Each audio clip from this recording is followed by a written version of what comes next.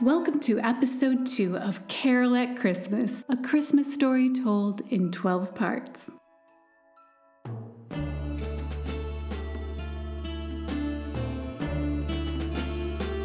Carol steps through the elevator doors onto the 8th floor into her management offices where austerity reigns. All is simple, clean, and quite dated. Carol drops her hat, scarf, and jacket on a hulking desktop monitor from the early 90s that sits on a sturdy, aged desk. Near the computer's keyboard is a pair of red crocheted fingerless mittens and a smartphone in a cheerful Christmas case. Seeing them, Carol scowls. Bah humbug.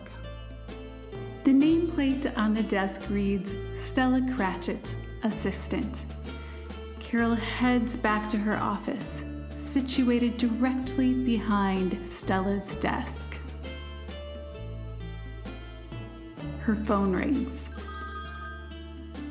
Besides her laptop, it is the only item on Carol's desk. She looks at her phone. It's Spencer. I'll have a courier bring over our proposal. Our numbers are up 8 1/4. Your proposal better take that into account. Your final numbers are factored into the agreement. Cash flow for the big mo. Send our proposal back signed and we'll both have a Merry Christmas. Carol winces at the words Merry Christmas. Yeah. Happy New Year.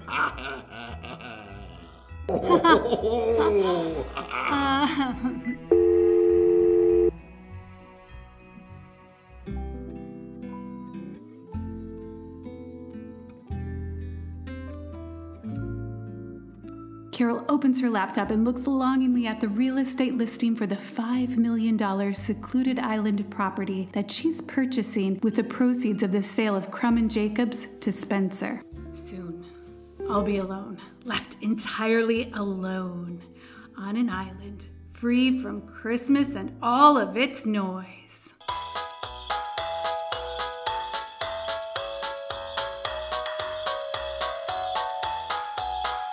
That is the sound of Stella's phone when her husband Joe calls. It changes with the seasons. Stella! Carol slams her door. Carol opens the door she's just slammed, walks to Stella's desk, picks up the offending phone, and holds it at a distance, turning her head away from it as if it might infect her with Christmas cheer. She enters the elevator and rides down 8 floors with it. Once her clicking heels have exited, she once again bellows, Stella? Not one of the holiday shoppers glances over. They have more important things to fix their attention to, like buying last-minute gifts, platters for Christmas cookies, and stocking stuffers, of course. Carol clacks her way to the front display window where Stella is switching out the elegant Christmas tablescape with the season's most wanted toys. Stella? Yes, Miss Crum? Your phone. Oh, thank you, Miss Crum. Make it stop. Sorry, Miss Crum. Stella mutes the ring and tucks the phone into her pocket. Hurry up with this window. I need another profit report on my desk before the end of the day. Meanwhile, over at Abra headquarters, Spencer sits behind his enormous and exorbitantly expensive executive desk. If a Hollywood mogul and a top Wall Street CEO combined their desks, it would not match what Spencer has. He's richer, and most everything he owns is a compensation for something more essential that he lacks. Spencer is slick with business polish. He covers the salt in his hair with pepper. He's had his eyelids, brows, and neck lifted, and he's no stranger to dermal fillers. His servile assistant, Jonah, sits across from him at a miniature version of his desk. Though Jonah is 30 years younger, they look like they could be brothers with only a year or two between themselves. Both wear jeans and navy turtlenecks. Navy, in case you didn't know, doesn't age a person as much as black. Spencer knows this. Spencer pushes an enormous bound stack of paper from his desk over to Jonah's. See to it that the courier gets us to Crum and Jacobs ASAP. Yes, sir. Santa's buying us a competitor for Christmas this year.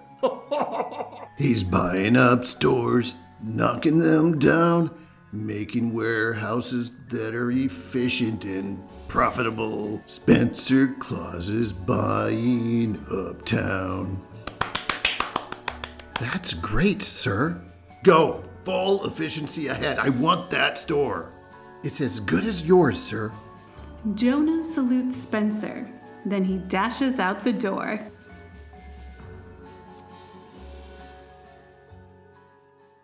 Back in the Crum and Jacobs management offices, Stella sits at her computer. It's frozen. She turns it off and turns it on. As she waits for it to reboot, she stands up and does squats. In the middle of her 30-second squat, Faith bounces in, clutching shopping bags from various stores in each hand. Today she wears a black velvet turtleneck, black cashmere leggings, and matching crocodile slingback pumps. Her outfit is brightened up and cheerified by a flowing extra-long tartan scarf. Stella may not be able to place the brand, but she knows it is designer. Everything Faith wears is. With Faith, one knows that she will always be well turned out and brimming with exuberance. Stella, so good to see you! Are you and Joe ready to buy that first house yet? Not quite. Faith hands Stella her business card for the 15th time as Stella stands up from her 43rd squat. If I can be of any help at any time, you let me know. Thanks. Stella opens the top drawer of her desk and puts the card next to the 14 other cards Faith has given her over the years on her annual Christmas visits to the office. She's been a real estate agent for all of the 15 years Stella has known her. How's our Carol doing? Miss Crum is... She's Miss Crum. Did you make an appointment? Goodness, no, not on your life. You know her. She'd never confirm. Of course. Just a moment. Stella picks up the phone receiver and presses a button. Miss Crum, your niece. Sorry. Faith Miller is here. May I send her? I know. I asked. Stella gives Faith an apologetic look. As Stella continues to reason with Carol, Faith bounces past her and flings Carol's office door open. Stella bites her lip and shakes her head. Another successful shopping mission complete. She drops her packages on Carol's desk. Carol's shoulders lift to her ears, tense. Please, join us for Christmas dinner this year, Aunt Carol. We'd adore your company. No, thank you. London and Grace would love to meet you. She's 5 already. What better plans could you possibly have for Christmas Day? Savoring peace and quiet. A couple of eligible bachelors will be there. A divorcee and a widower. Not interested. Come on, have a Merry Christmas with us. Carol rises from her chair. Her hands press firm against the top of her desk. Over the years, she's found it the best way to glower down at the idiotic ideas of others. There's nothing merry to me about overeating while talking about overeating, followed by being too tired to do anything but eat more. Keep Christmas in your way, I'll keep it in mine. But you don't keep it. I'd rather fatten my bank account than my thighs. Christmas may not do my bank account or my thighs any favors, but I believe it does me good. So Merry Christmas. Just warming up my hands. If you change your mind, Aunt Carol, you're always welcome. Faith smiles gentle at Carol, whose face flushes as if it's seen a ghost. Shut the door. Faith shuts it fast. Too fast. Carol fans her face with her hands.